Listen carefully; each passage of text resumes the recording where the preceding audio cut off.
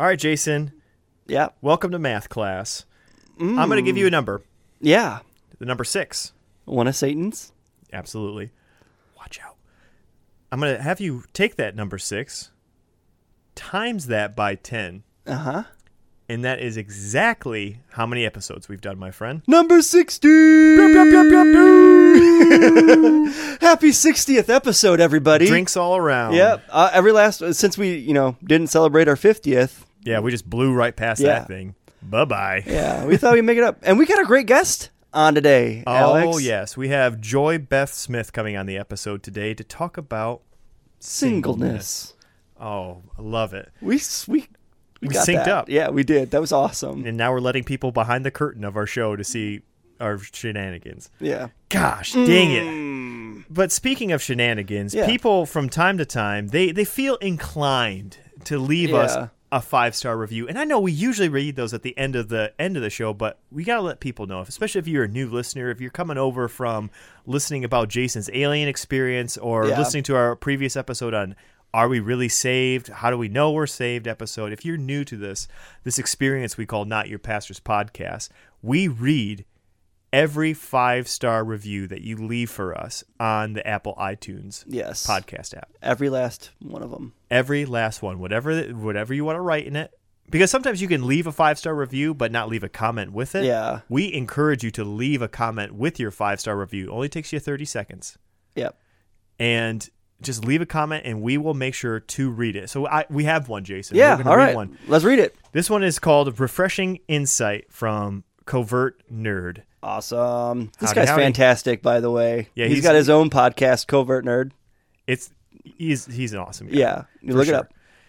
And this is what he writes. He says, I have listened to several of your podcasts. I like the honest discussions you have about life from a Christian worldview. You go into topics many other Christians would consider taboo, and you talk with non-Christians to get their perspective. You have open dialogue, and you both express your own doubts and fears as Christians. You admit the life of a believer isn't all rainbows and unicorns. Definitely not. No. Thanks again for what you do. Even though you aren't official pastors, you are still doing a great service to the community. Sorry I didn't include the curse words for you to say. Sarcasm.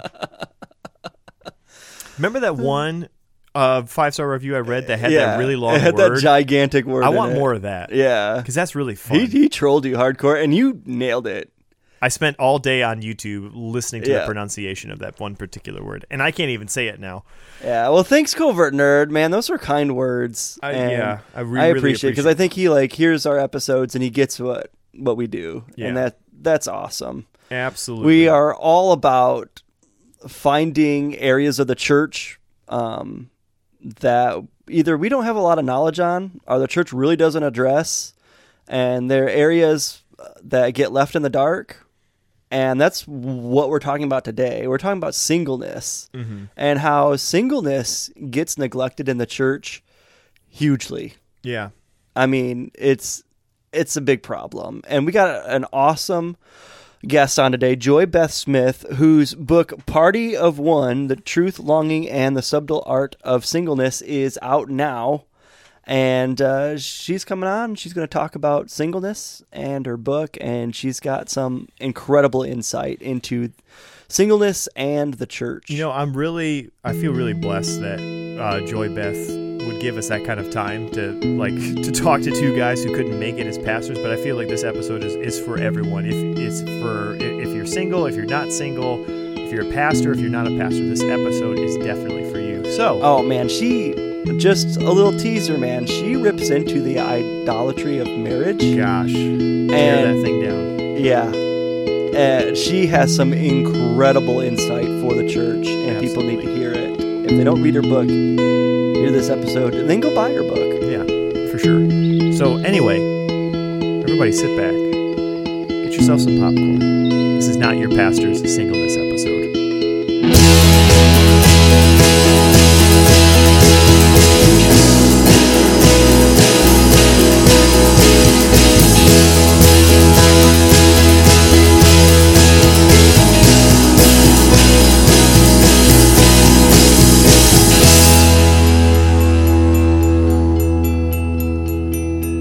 everybody. We are here with Joy Beth. How's it going, Joy? It's going great. So, like your book, well, at the time we're recording this, your book comes out tomorrow. Like, how, like nervous / excited are you? I literally woke up this morning and I could have thrown up. Wow. That's not an exaggeration. Oh, man. I can't imagine. Yeah, it's pretty bad. And I feel like it's that combination, it's that perfect storm of nerves, and I have absolutely no more control in this situation. It's all out there tomorrow, everything. Yes. Oh, man. I know. It's wonderful and terrifying.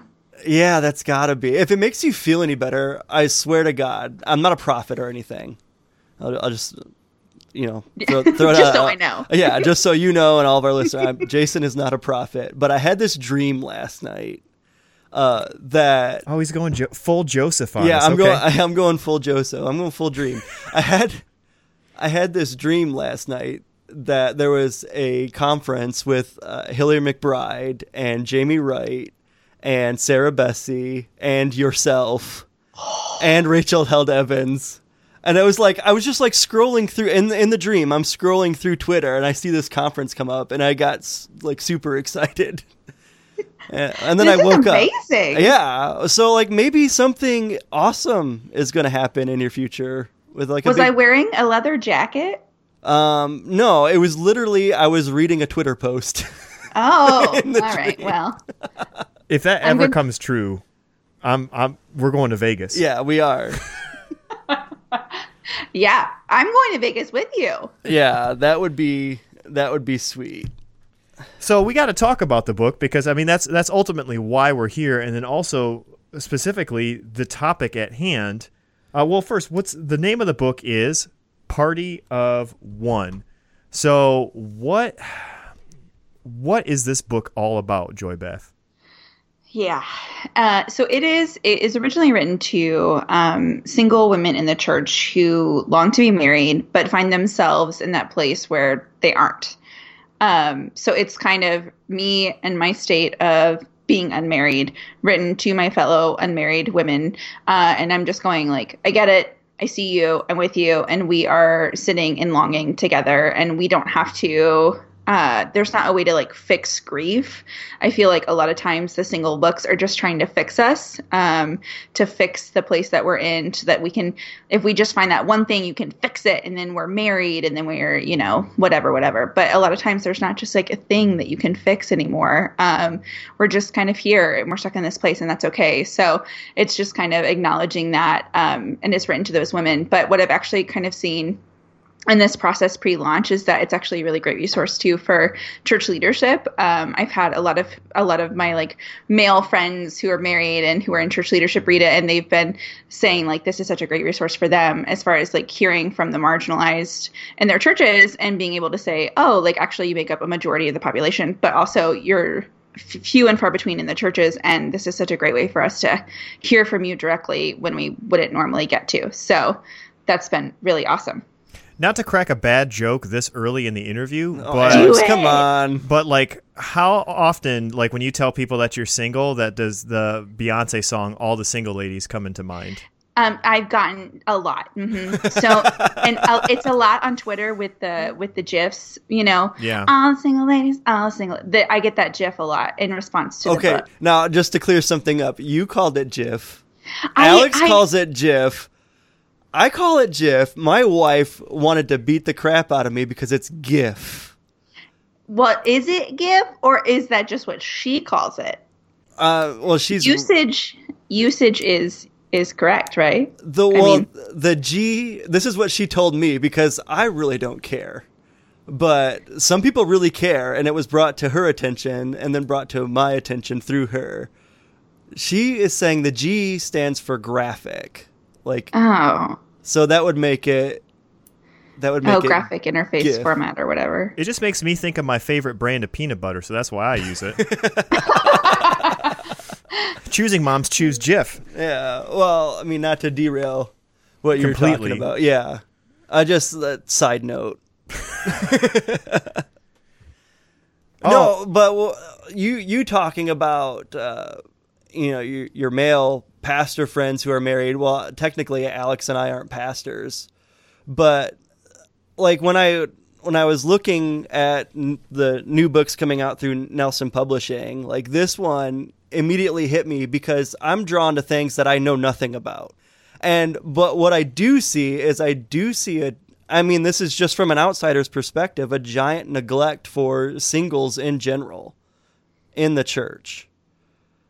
Yes. Just take, for instance, like our church. Our pastor does a fantastic job of like recognizing singles. We have singles on staff. And I think that's really helped him and opened his eyes a lot to it. And then because of that, he communicates it to his congregation. So it also helps us see it too. Where like I take, for instance, like the church I grew up in was completely blind toward the singles. There was nothing for them at all. But even in saying that, like we have this whole coming month is family month. It's everything, all the lessons, all the growth communities, all the Bible studies, everything's geared towards family. It's Focus on the Family month, but not called Focus on the Family. Oh, I was going to ask you if it was actually called that. No, it's not. We tend to write most of our own content, but even then, on like Valentine's Day, there's like a couples dinner for married couples, and then like I see it more and more like, oh, this is for married couples, or this is for youth, or this is for kids, but I don't see a whole lot in the way for singles. Like specifically for singles, is what you're saying. Yeah. Like how there's a difference. Okay, I'm just trying to understand. Well, I'm learning too. And what's really sad too is like the church's dinner, like you're saying your church's dinner for couples, is that those couples, odds are those couples will celebrate Valentine's Day in some way, regardless of whether the church facilitates that. Yeah. But for single people, they probably won't be celebrated unless someone intentionally devises a way for them to be acknowledged in Valentine's Day, Yeah. And so like I'm a part of a lunch group when we have 100 people in it, and most of them are single women. And a lot of them, just today we had a thread about how there's like a heaviness in the group right now. Like there was a lot of levity and stuff right around the holidays, and we were like, cheering each other on, and it was a lot of camaraderie. And in the past couple of weeks, it's actually gotten really heavy. And several of the girls have talked about how Valentine's Day is actually just incredibly difficult for them because there is extreme isolation. And so for something like that, I'm actually, your church is great, yada, yada, but I'm actually really frustrated with the church because it's like, what a lost opportunity for you to do something where you could have actually like, instead of making single people feel even more isolated and doing something for couples that probably would have already been celebrated, you could have flipped the script completely, and instead you've only reinforced exactly what culture is reinforcing, Yeah, you see that right there is the exact insight that I want, and I want people to hear, especially all of our listeners who are pastors and are looking for this insight. Like that's gold right there. That's awesome. Oh, and it's so funny because I come on these things and people ask me questions about like statistics and like, you're the expert, da, da, da, da. And I'm like, whoa, I am not an expert. I am a 29-year-old single woman in the church. That is what I have to offer in this. And so I'm like, I do not have stats to back it up. I have tears. So I can tell you how the church has wounded me. I cannot necessarily tell you, the statistic of the number of single people, blah, blah, blah, blah. So I think it's just, I think it's something where you're exactly right in that there just aren't a lot of places and times where single people are getting their voice heard. And whether that's because they leave before they get to be elevated to a position of leadership, or whether it's because, a lot of pastors are married at an age where they don't actually experience the pains of singleness. And so they're kind of removed from that and they forget those concerns. I'm not really sure, but I think that it is something where we really miss these opportunities to minister to people who need it. So I wanted to ask this question because sometimes, especially men, I'm going to speak for just men all across the board. We're pretty, what's the word I'm looking for? Dumb sometimes. And sometimes we say things not realizing what they actually mean or how they make somebody else feel sometimes. Like, I get accused of this all the time. I say really dumb stuff. Thankfully, I have a very forgiving wife who understands that I just am dunce sometimes, and I just need to sit in the corner with a tall cone-shaped hat. But do you Enneagram? What's Enneagram? Oh, he does not. I forget what your Enneagram is because we had some listeners point out his Enneagram, and I can't remember. I'm a 9. I purposely don't do it because everybody's doing it. Yeah. that should be enough to label them right there if I knew what the designations were off the top of my head. But anyway, it's okay. I was just wondering. Go ahead. But so anyway, I was going to ask, what are some things that you have heard that I'm sure many people out there that are our listenership have maybe said but don't realize that are actually hurtful, not helpful to singles? Yeah, I think that there are. So the designations in my book originally were that like each chapter was going to be like a different hurtful thing that the church tells single people, and it didn't end up being that exactly. But that's the extent to which I think that there's like really harmful rhetoric in the church that is attacking single people, whether we know it or not, you know? And so I think that there's a lot. I think that there is still this like essence of prosperity gospel that's kind of being perpetuated. And it says that if you wait and if you just are faithful enough that, you know, like God is going to be faithful in bringing you a husband. And so this looks like, you know, like I'm being frustrated and I'm sitting with my sweet church lady friend and I'm like bearing my heart of like, you know, like, I just don't know, like I'm being emotional and I'm crying and I'm like, I just don't know that God's ever going to like bring me somebody. And she pats my knee and she's like, sweetheart, God has someone so good for you. And like, that sounds so comforting, but in reality, we just don't know. And I know that we want to be able to offer those assurances. But it's just like with any couple who's struggling with infertility, with any person who's looking for a job, with anyone who's trying to recover from a disability of any kind, we can never offer those kinds of assurances and claim that they're actually true. So I think that is actually something that becomes really harmful because it plants this seed in my heart then of expectation of like, well, if the Lord is supposed to bring this to me, then I'm disappointed in the Lord when it doesn't come. And then my faith is kind of shifting when it doesn't come up. Like, is the Lord not providing? Am I not being good enough? That's what I was going to ask. Oh, well, I'm sorry. What was the question? No, that's what I was going to ask you. In those situations, you brought up not providing, but then do you feel like you're like not being good enough or not, you know?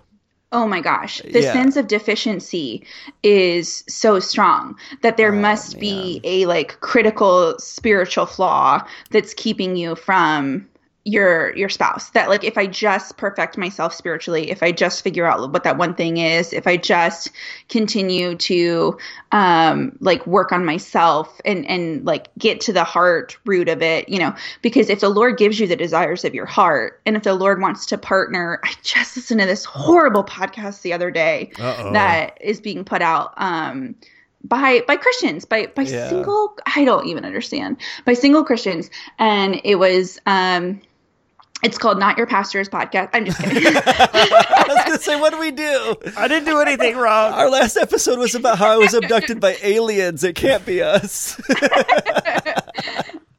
No, it was this really awful podcast though. And it was talking about how like the Lord wants to partner with you, to work towards marriage. And you're just sitting there listening to it. And she's so passionate about it. And she gets so excited about this idea that like God knows your desires and he knows your desire for marriage and he wants to partner with you towards that. And I think there's so many things wrong with that. You know, immediately you're like, well, I mean, can we identify like the idol of marriage in that? And that like, oh man, that's a good one. Idol. Boom. Tear down those idols. So many. And there's so many of those in the church as a whole, you know, like why are we so focused on the nuclear family in the church that we can't open it up to bringing in single people into there's so many single people and that desperately need families in the church and need a place of belonging, especially like I had to move across the country to Colorado this past year in 2016. Love your state. Love your state. Oh, well, place. I'm back in Chicago, so don't attach. I don't like that as much, but okay. Colorado is beautiful and lovely though. And so I moved across the state, didn't know anybody. And you're shoved into this church where your only real option as a single person is to be the one to initiate introductions every week. So like the way that the church kind of functions is that you have to kind of make the eye contact, go and say hello, and like ingratiate yourself into these family units if you kind of want more than just your single people that are around you, you know? Yeah. And even then it's more of like a barnacle on a ship than it is ever actually being part of the ship itself. And you feel just like you're having to like suction on I actually feel like true acceptance. I never felt true acceptance in family units as a single person. And I think that that's so devastating. And I think it's part of this idea of like, but the nuclear family will always come first. You know, if it was between my car breaking down and the daughter needing to be brought to the doctor's office, you know, well, it's a clear call. You know, my daughter's going to come first. And it's like, well, then I'm no one's priority, you know? So yeah. I think that there just has to be a huge reassessing of where single people will stand in community in the church and the language that we use to talk about them. And, you know, even the way that we talk about ourselves as far as like singleness is for a season. And it's like, no, this might be your life and that's okay. And we should want the glory of God more than we want to like change this relationship status. Yeah. A story that comes to mind when you talk about that, like, so like right before Shadrach, Meshach, and Abednego get thrown into the furnace. Oh, you're going pastoral here. I'm definitely going pastoral. They said even if God didn't save them, they said that God is definitely able to save us from the fires of this furnace. But even if he didn't, we would still worship him. And I feel like that's a powerful message because like even if somebody who's been single their whole life, like even if they never get married, it doesn't change. It shouldn't change their love for God. And I feel like, especially from the church today, there's a lot of pressure in you need to get married. You got to find that special someone. You got to find Mr. or Mrs. Right or whatever. And I've known there's a guy in my church in Flint that was a single guy, and he was the coolest. He must have been in his early 60s. But one of the great things about him was he was always there when I needed him because he wasn't tied down by a family. And it was like, I knew I could count on this guy if I needed him to do this X, Y, or Z. And he's just this amazing person. And I feel like the church overlooks those single people. Like they have maybe I'm getting too far ahead of myself. And if I'm saying anything that's contradictory to what your message is, Joy Beth, let me know. But I feel like single people are such a huge asset to the church. Because mainly maybe their time or their talents and their ability to see things a little bit differently because they don't have necessarily a nuclear family that they're accountable to. No, I totally agree. And I think that was like the point of Paul, right? Like it's better to be single or it's not. Well, yeah, no, it's better to be single than it is to be married. But if you have to be married, like, you know, it's fine, whatever. But I think that was his whole point is that like you can accomplish more for the kingdom if you're single. And I think that that's what you're saying with your friend of like he can get up in the middle of the night and go and, you know, drive. He doesn't have to figure out childcare and he doesn't have to, you know, like make sure his house is locked down. You know, like he has a flexibility and a freedom that you as a married man with kids, I don't know. I have one daughter. Jason has 3 boys and we have dogs. So that sometimes factors in. Right. Like I could leave right now and go and do anything for anybody. You could not. Yeah. And there's a right. Like beautiful freedom of that in the body. Also, I could not populate the earth, and you are. Like by myself, I couldn't. It's the only thing that's keeping our church growing. I didn't mean to interrupt you. I'm sorry. No, it's fine. I mean, obviously, I'm not saying you don't need marriage, but you need marriage. But I think there is a highly undervalued aspect of singleness that says that they are doing more for the body than just like children's church and setting up before service. I'm not going to lie. There was one week when I worked I used to work for a church, and I remember I used to put in about 40 to 50 hours a week. my wife went to, where did she go? I think she went to Oregon for the week to visit her brother. I'm sorry, she went where? She went to Oregon. Oregon. Oh, Oregon? Oregon. Origami. She went to origami class. She went to Oregon. And she was gone for a week. I got 70 hours worth of work done. And it was like just incredible. I was just like, I could do this week. I could do this. I could do this. I could do this. And then I can go hang out with these people I haven't hung out with in a while. And I was like a busy little bee that whole week. And then when she came back, I was like, oh, what happened to my productivity? It was like, well, my wife's home now. And I need to spend time with her because that's part of my responsibility as a husband. But yeah, pastors, wake up. Well, use your single people. Yep.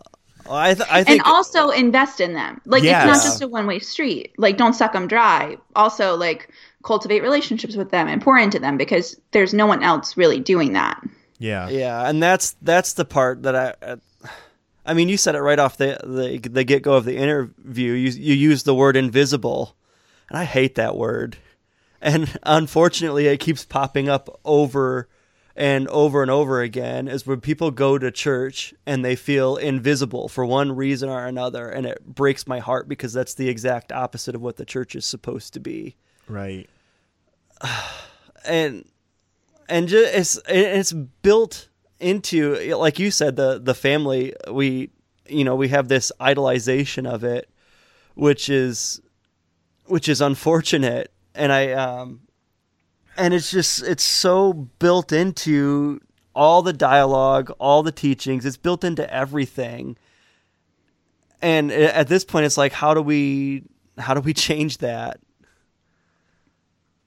Can you tell us how to change that? Well, it's not like, take for example, like, I mean, I love our pastor. Our church is not perfect by any stretch of the imagination. I do appreciate the lens that he's trying his hardest to give us on people who are single. But then, we have a lesson a few weeks ago where he's talking about the lanes of authority, and he's talking about the lane of authority in the family, and he's talking about the husband being head of the household. So what does that mean if you don't have a husband? Are you just have no authority? Like, where does that put you? And you're literally not under a category, like in that situation. And it's right. Like, that sucks. Like, and like, I know our pastor's heart, and there's only so much you can't get into the nuance of things when you're doing a half-hour sermon. Again, another area where I think the church is broken is it's been reduced to a half hour. You would like a 2-hour lecture, wouldn't you? Yeah, you're that guy. Probably. I guess I'm that guy too. Yeah. If I could listen to 3-hour podcasts of discussing like philosophy, like, yeah, that's what I want out of my sermons. Well, hopefully I'm not like ranting and not making sense. Like, but here's the thing too, is that if we don't start making the caveats, and if we don't start like proactively thinking about these things before the singles are in the church, that you're never going to make space for them. It's almost like, well, we only have the 10 single people, so I'm not going to like put in the effort to like adjust this sermon accordingly. And it's like, well, that number will never grow until you actually start like putting in the effort now. You just have to, and it's responsible for the sake of the marriages, because inevitably there's divorce and people die, and your spouse could die tomorrow, and then where does that leave your wife, who is now without a husband? Like, where is she in all of this? So it's for the sake of healthy marriages that we have a robust understanding of singleness, as much as it's for the sake of singleness. Yeah, absolutely. Man, what, like, can I ask, like, are you still active in a church? You still attend a church, or no at this point? I do. Okay. I was like, you don't have to answer that if that's too personal. No, I wrote a whole chapter on masturbation. I will answer a question about church attendance. Say what now? I attend an EV free church called Parkview, and I like EV free because I feel like they major on the majors. They don't get too bogged down in the other stuff. But I will say, I mean, I go on Sundays and I come home.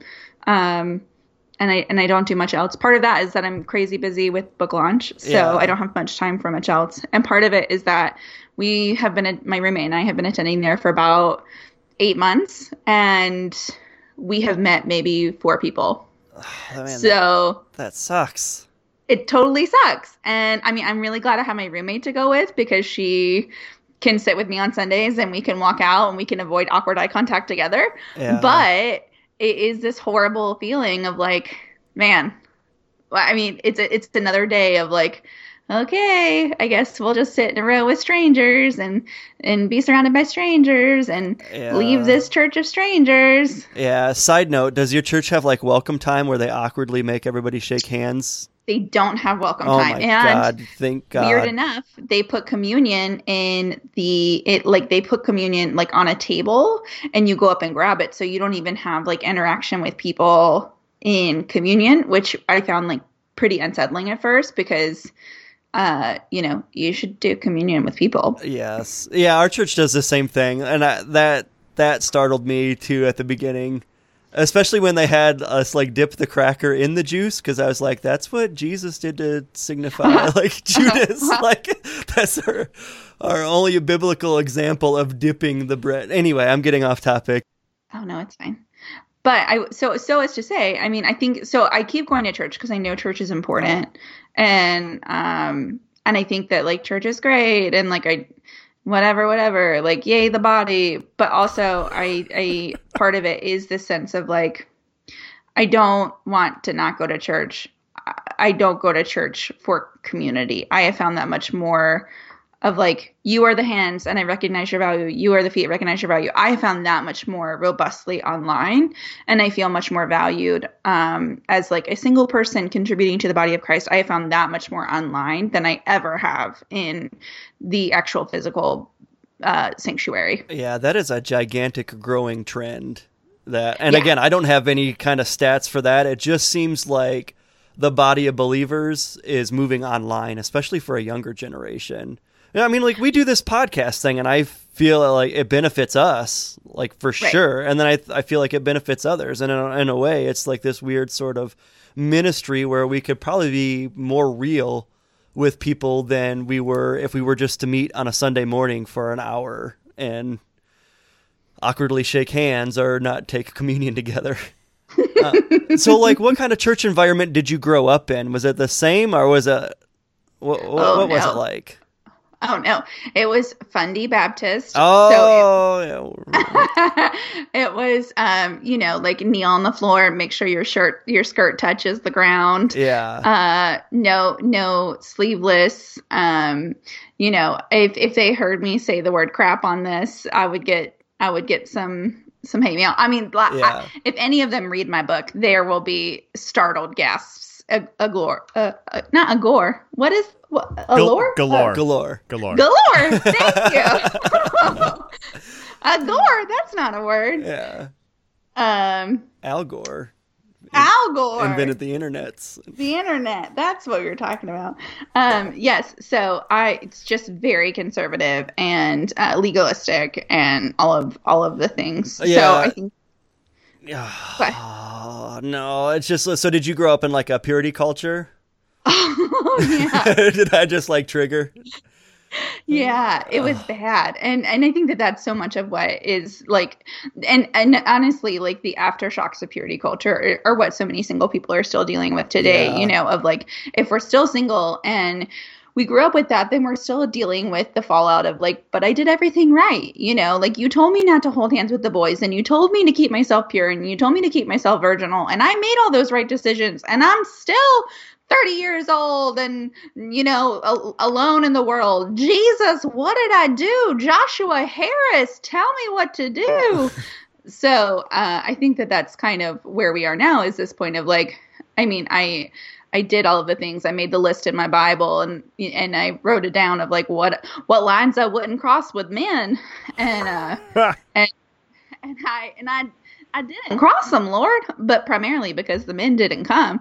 I like how you're getting like very Southern, right? I know. As you're saying that. I think it's my background coming out. Yeah, as you go full Fundy Baptist, you're getting further and further south the longer you go. It's my South Carolina ramble. It just starts to come. Oh my goodness. I will try and rein it back in. Joy Beth. It's okay, sweetie, that you haven't found Mr. Right yet, all right? He's out there somewheres. Oh my gosh!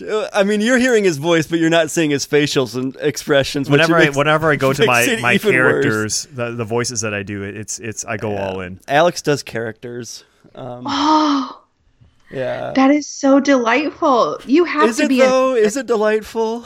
Oh no, that's I delightful. find it quite pleasing. So I was asking my wife before this, and I was like, "Do you have any questions for Joy Beth?" And it's like we grew up in this not Baptist, more cultish, but fundamentalist environment, and well, she did more than I did. So I'm former pastor's kid, but my parents got divorced, so I was very much invisible to churches all throughout because I'm always looked at like, well, that's the divorced guy's son, and they used to like.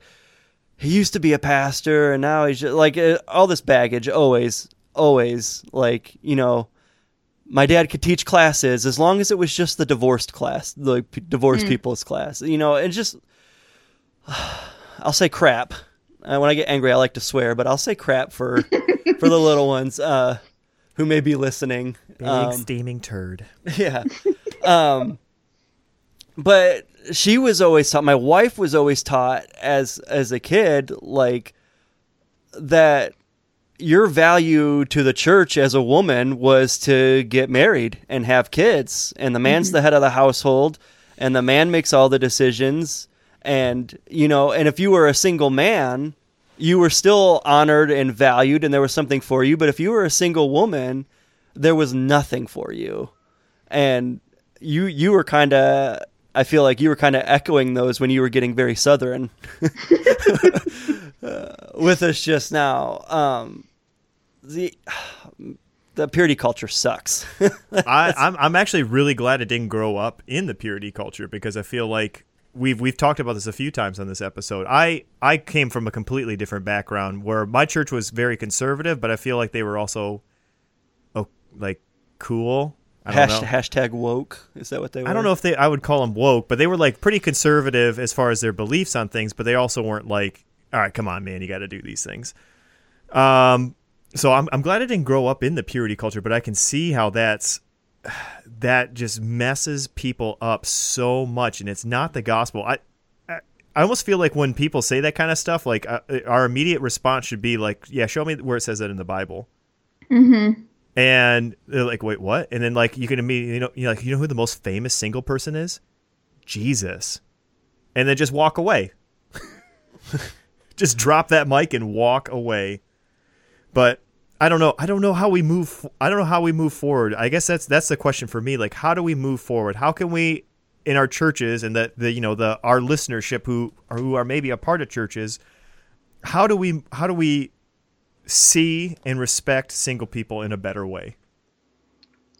I think that a lot of it for me is allowing space in singleness for two things. Allowing space for celebration, that a single life, whether it's single for like the single life that a person has right now is worth celebrating.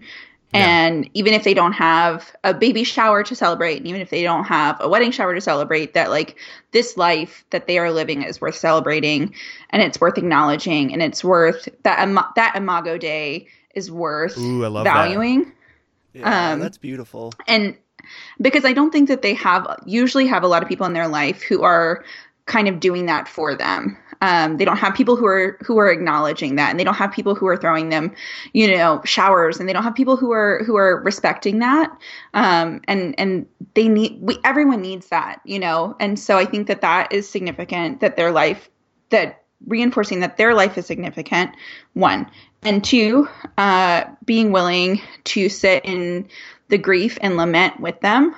So I think it's like this tension of celebrating and lamenting, and providing space for both of those for the single people in your life and in your congregations. And I don't really see the church doing either one of those right now. So I think that there's lots of space for improvement. Yeah. And so I think that there's, lament for whether it's like literally the children that we are not able to have anymore because that time has passed, and like allowing us to grieve that, and it not just being like I imagine that's really tough, but allowing us to grieve it just like you would grieve it with a woman who's, lost children, or allowing us to sit in the grief of like really traumatic breakups, because that's a loss of hope, and that's a loss of a future that we've kind of envisioned. It is its own kind of trauma in a way, and kind of not just viewing it as like a silly breakup. Like these are experiences that are valid, and they deserve to kind of be grieved, and treated as such. So I think that there's space for both lament and celebration, and doing the coming and entering into our lives and doing those things with us and figuring out what that means. And whether it's you like just learning because you don't know, like maybe you got married at 22 and you never had to do this. Great for you. So glad that you get to live your happy adult life and have all the sex you want. Now let's teach you about singleness. Yeah. Yeah. And like to me, that's what kind of where I'm coming from. I remember my father-in-law, again, growing up in this purity culture. Like I got Jess and I, my wife, we got married stupid young, and we would.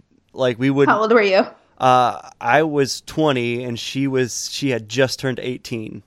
You were babies. Babies, yes. Yeah, babies. And when anybody asked, we both say it was the dumbest thing that we've ever done. Like, it just was. Like, you don't know who you are at that age. It's ridiculous. I'm still trying to figure out who I am now. And being married that young, I mean, we had no business. But I remember like and again, a lot of especially in the context that I grew up in, a lot of that was driven off of sex. Like, if you can't wait, then get married. And the church still pressures people. Well, if you guys are living together, get married. Or, how about we could like, I mean, if you wanted to go biblical, how about we say, well, let's not live together if that's a big thing for you. Like, but don't force people to get married who shouldn't be getting married, because then you're going to be dealing with a whole lot of a host of, like, you can't win in that situation. Yeah. But I remember my father-in-law, after we had our first kid, is like, well, I'm so proud of you. You did everything right. I'm like, what does that mean? He's like, well, you got married and at least 9 months passed before you had a kid, So in his eyes, I was something to be proud of in the church, that he had this daughter and this this son-in-law who didn't screw anything up for him, more or less. And it's like, that's not the end game. Like, we're here at church as a group of broken people honoring a unbroken God and drawing off hope from that, but yet we've reduced it to, at what point did we have sex? Like, that's all church is to so many people, and it drives me absolutely insane. That's all anybody cares about. At what point did you have sex, and with who? But you can't talk about any of it. That's a successful relationship. Yeah, exactly. That either dooms you as a follower of Jesus, or it makes you. Mm-hmm. And it shouldn't be that way at all. I think you bring up a good point too, Jason, because I have a daughter. So like whenever we have female guests, I always ask them like, "Hey, what should I tell my daughter?" Because I'm obviously not a female and I don't know all these things. So like I like to ask some of our guests sometimes, but you bring up a good point, Jason, about the getting pressured to get married. And I feel like that's partially where we have a lot of our divorce statistic today, is people are getting married who have no business of being married at all. But I feel like there's a pressure from the church that, well, you need to get married because that's ultimate in life. I'll give out some more bad statistics. Yeah. From our youth group. Everybody who was under the age of 21 when they got married, which was a bunch of us, all got divorced except for Jess and I. Wow. Every last one of them. Well, you guys are super Christians. I'm not surprised. No, like that's funny and there's a joke, but we had some serious struggles there for a long time as we're trying to figure out who each other are. But anyway, you asked Joy a question. So what would you tell? I guess this can apply to the single men out there, but maybe particular. I guess I never felt. I'll just confess, I never really felt like the pressure to get married. I had an awesome uncle who was single for a long time. He eventually got married at a later age, but like I kind of looked up to him. I was just like, he's having a good life, and he's not married. So I had some good single male role models in my life. So I didn't feel the pressure, but I'm sure the pressure is maybe a little bit more extreme for women. What do you want to tell and maybe this is more in your book, but what do you want to tell the single women out there that are feeling the pressure from maybe their family, their friends, or the church? What do you want to tell them that when they're feeling that pressure to get married? Yeah, I think that, for my book, I did roundtables where I traveled to 5 different cities, and I hosted these roundtables with a dozen women in each one, on top of like lots of individual interviews. But the roundtables were really great because you just got to have these conversations with women in a kind of a communal setting where there was a really good synergy that developed, and the ages were across the range from like babies, 19-year-olds to women in their 50s. And what I really saw, and what eventually a woman named Gina D'Alfonso, who's in her 40s, what she said is that the advice that she wished she had been given in her 20s is that even if you live your whole life and you're single, it's going to be okay. And that there's just not anyone really saying that. Like, lots of people will tell you like how to get married, and lots of people will try and fix you so that you can get married. Lots of people will tell you that like, pat, like, I'm sorry you're upset, but that like, it's still a really good life. And while it may not be what you want, and while it may feel disappointing, and I can resonate with those things, I don't want to be single, I want to be married. It's still a really good life, and it's going to be okay. And I think that is something that I would like preach and hold to all of the single women of like, you're still going to be okay. And even if it doesn't feel good, God is still good. Yeah. Yeah. That's awesome. Joy, I read your book. I read the last chapter first. So fun. Why? What's the last chapter? Hold on. Let me look at the table of context. Yeah. Well, I mean, it doesn't build or anything. They're all topical, but it's just fun that he started at the end. Yeah. Rule breaker. Yeah, I know it. Don't wait for marriage. What are you communicating? Because I think it's really important, and I want you to share it with our listeners. What are you communicating in that chapter? That was actually my pitched title idea for the book, was Don't Wait for Marriage. And my publisher wouldn't let me do it, even though I really pushed for it. Oh, it would have been great. I know. They thought it was too tongue-in-cheeky because they said that the implications for sexual intercourse were too strong. Not gonna lie, that's why I read it first. I know. And what I came away from was a much greater message than what I thought it was going to be about. Thank you. I know. That's why I really like it.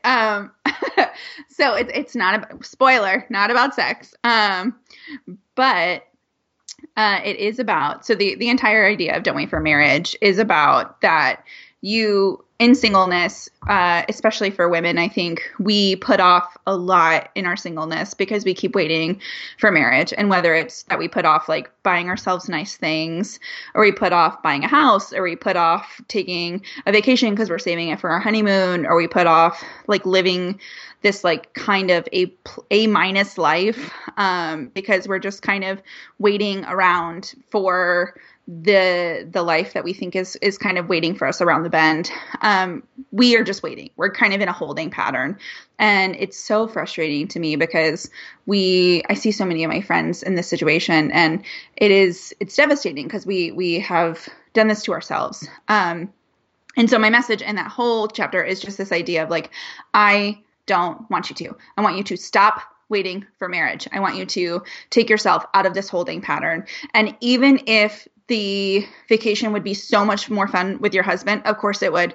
Of course it would be more fun with him. I want you to go on it anyway. And even if you have to save for a whole year to buy that thing you should be able to get at a shower that someone throws for you, yes, that would be so much better. But we don't have that. So you should be able to buy it for yourself. So save up your money and buy those turquoise and orange dishes for yourself because you love them.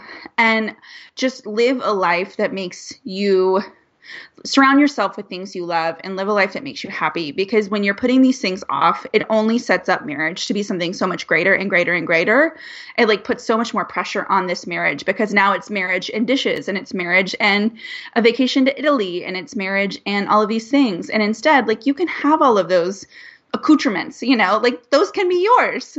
And so I think that there's just no point in continuing to put off all of the things that surround marriage just because you can't have marriage right now or maybe ever.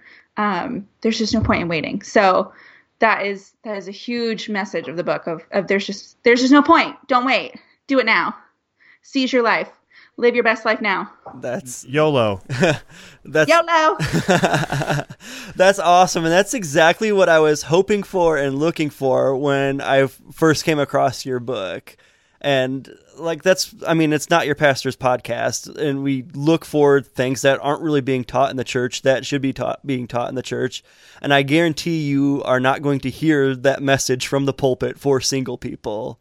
And as an outsider looking in, I think what you have written, not just in that chapter, but in the entirety of your book, is completely impactful. And I hope that dream I had with that big conference and you speaking with some of the amazing women who are making some amazing progress within the realm of Christianity. I hope that comes true. You and me both. Let's make it happen. We don't have that kind of influence. No, yet. We don't. We're working on it. We're getting Not there. yet, guys. We're dream big. Yeah, we're really not even close, but it'd be awesome if we were. What is one last thing that you would say to any singles listening to this show or who clicked on the title, not knowing what they were getting in for, but hoping for? What's that one last thing you could, piece of advice or anything from your roundtable discussions? Maybe it's a story, maybe it's a talking point, whatever it may be. What's one thing you'd want to share with them right now?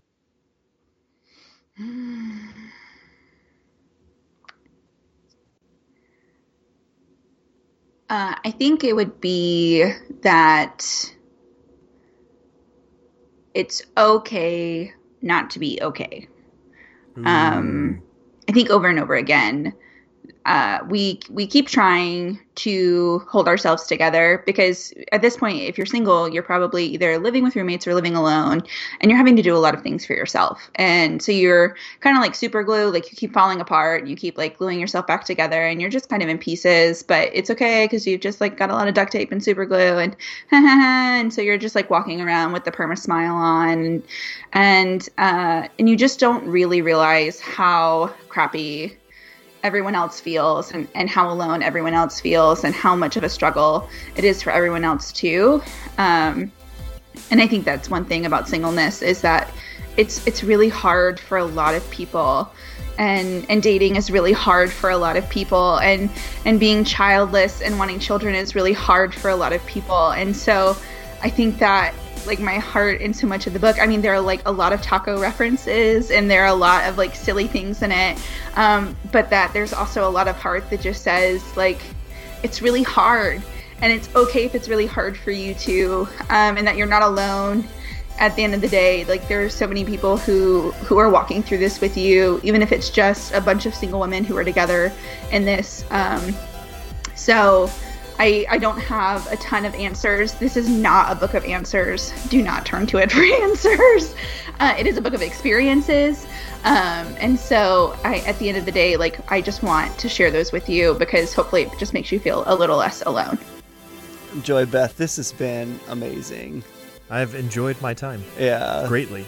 Thank you so much for coming on. I hope your book is a giant success, and I want to thank you for taking the time to write it and be a voice for people who don't know how to be a voice yet.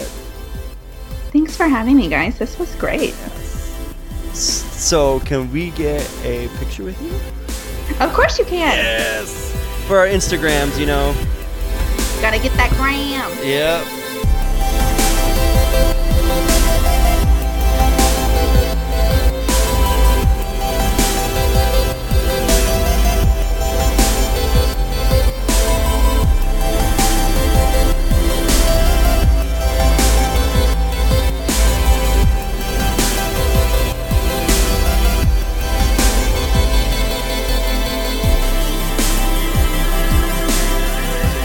Joy Beth Smith. Yes. She came, played the song Single Ladies. No, we didn't. We didn't really. But she dropped some truth bombs. Yes. And guess what, church? You better listen. Yeah, and her book is out now. It is. Party of One, Truth, Longing, and the Subtle Art of Singleness. Boom. You know, Jesus, Paul, Daniel, all very single. But yet we always overlook their singleness. And we always talk about, you know, all the married couples out there. No, I thought she did even in this short interview and in her book, more so, is just unearthing some of the marriage the idolatry of marriage. Idolatry of marriage. Dude, that's huge. Everybody goes after it. It's huge. I mean, solid book covering a range of topics. You guys need to pick it up. Just do it. That money you were going to tithe, buy this book instead. Oh man, yes, honestly, anytime somebody uses the word invisible, my heart sinks. Yeah. And it sinks for the person.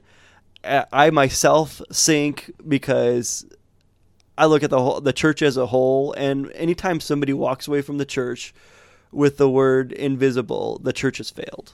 I've had people tell me I couldn't connect.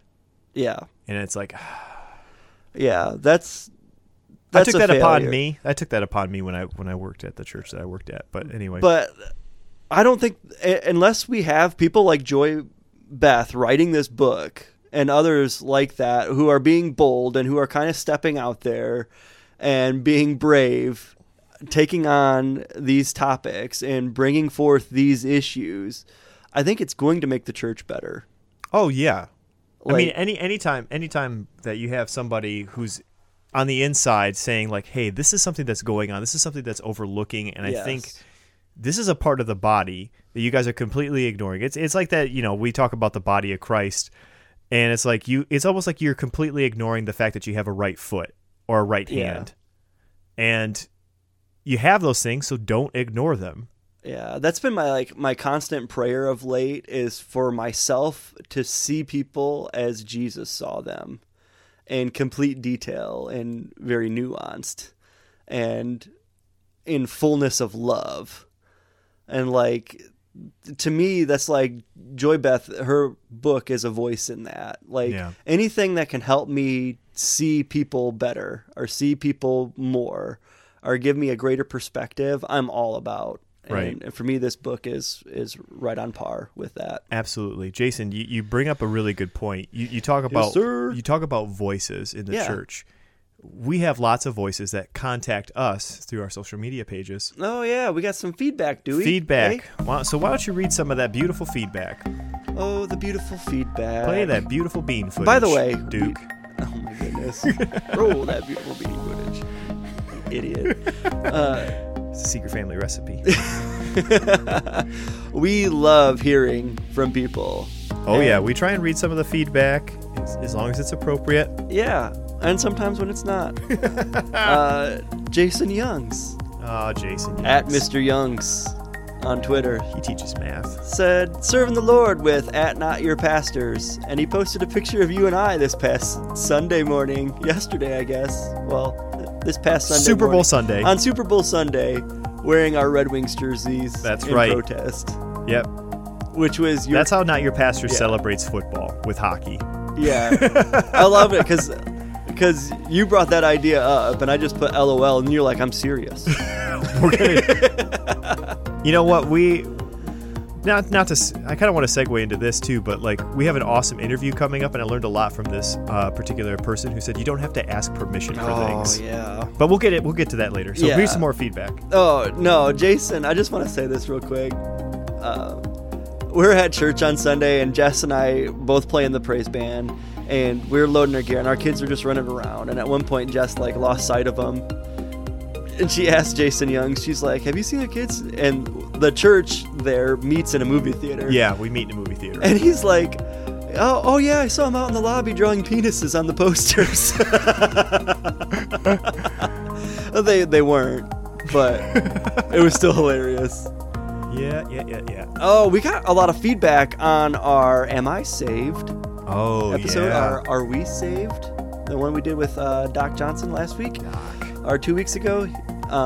Covert Nerd via Instagram writes, great episode. I also come from a similar background, believing I could lose my salvation. I remember as a kid making sure I asked forgiveness of possible sins I did that day, just in case I died in my sleep and went to hell. What a way not to live. Always in fear. Thank God I learned later that wasn't the truth. Sadly, so many people still live with this constant fear. On our best day and on our worst days, God still loves us. Yep. And man, it's just, I hate that. It's such a simple and profound truth, and I feel, gosh, like so many pastors are just. Sometimes you just want to punch people in the face for making people fear and dread the most loving, awesome God that there is. I hate the fact, because I lived it for so long. Yeah. In constant fear of losing my salvation. Like my heart breaks for people who feel the same, but. Man, we got some more feedback along those lines. Rocky Glenn at Church Boy No More on Twitter. He says, this episode was great and prompted me to go back and listen to episode 1 all over again. Talking nice. about our Are We Saved episode. So glad to have found you and all the other members of #Podern which I always post in there. There's a lot of great podcasts who use that. Yeah. He also, on our Facebook, he posted a picture on my wall, and it was like these football players like scoring a touchdown and like praying, like thank you God. Yeah, giving praise to Jesus. Yeah, and then it showed at the bottom of it. It showed Jesus watching a hockey game instead of football. He's like, I thought this was right up your guys' It's alley. funny. It's funny because I got multiple people sent that picture. Oh, to did me. they? Yeah, it's perfect. It really us. is. That's Alex and Jason. It's the only game played in heaven. Yeah. Carrie Jellick. Yep. Hi, Carrie. Hey, Carrie. If you haven't listened to her pulpit yet, go do that. It's important. She said, in high school, I was always mentally doing altar calls. I never felt secure. I remember begging Jesus to save me time after time after time. Dude, I remember so many people getting rebaptized. You ever witness people get rebaptized? Yes. There's people. I cringe a little bit. I obviously don't want to judge people, but it's just like you don't need to do that. But if you feel like you have to, I'm not going to turn you away. Yeah, we are totally doing an entire episode on baptism. Okay. Before too long here. That's I'm down. A promise. As long as we could do. We should record it from a jacuzzi because that'd be funny. Yeah. Okay. Just don't drop the mic in the water. Well, let's not die in that. We'll use boom mics. I guess, if we did die, going to heaven now. Yeah. She also said, at Not Your Pastors, wait. If we go to Antarctica, Nephilim will escort us to Middle Earth through a portal? That's just something I brought up. We have to do another conspiracy show, Alex. I am so loaded up, dude. I'm loaded up on flat and hollow Earth craziness. Yeah, I'm not there. Well, you're going to get learned at some point. And then I want to, 2 more here. I want to give a quick shout out to that one time I was abducted by aliens. In their episode, I'm pretty sure I was abducted by aliens. They mentioned us a ton. And they really kind of built off our expanded upon stuff we talked about in our interview with them. Okay. And then they also brought up a bunch of points of if these things happen to you in dreams, you've probably been abducted. And I could say that 2 2 of the things they brought up the list happened to me in the past 7 days. I'm not gonna mention them.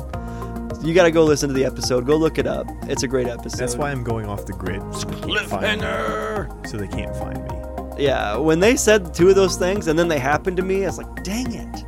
I got abducted again. That's why you need to buy a gun and just shoot the aliens. Anyway, go on. One more, a shout out to Becky Castle Miller, who was pulpit number 9. Oh, okay. For us on Instagram. Throwback Thursday, okay. Yeah. She signed a contract with Zondervan. Oh, nice. Yeah, and is going to be writing a book. So I thought that was pretty awesome. I saw that on the Instagrams and thought that was pretty sweet. Awesome. Good. So, yeah, you can go back and listen to Pulpit number 9 while you're listening to Carrie Jellick's poll. Number 9? Beatles fans will get that reference. Yeah. Anyway, Jason, so we had this great interview with Joy Beth Smith. What can people expect from Not Your Pastor's podcast next week? We have on Justin Dillon. CEO of Made in a Free World and author of A Selfish Plan to Change the World. You're talking about a former musician who goes on to have this gigantic impact.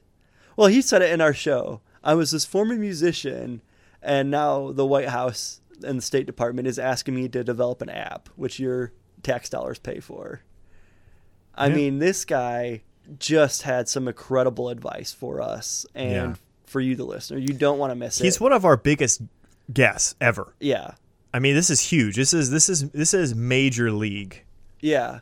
He's appeared on everything. I mean, he's been on NBC and CBS and CNN. He's written articles for countless websites that are way bigger than our website. Documentaries. Go to Made in a Free World right now, and you can see the documentaries that he made. One of them he made for CNN. Yeah, with Common for CNN, going down to Haiti. And just an amazing guy who was really down to earth and put up with all of our interview shenanigans.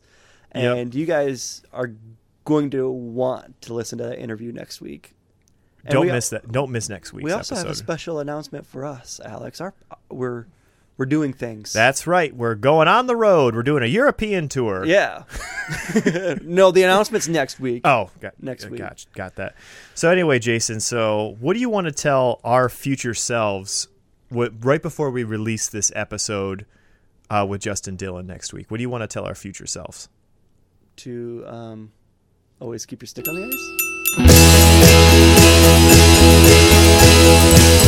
ice.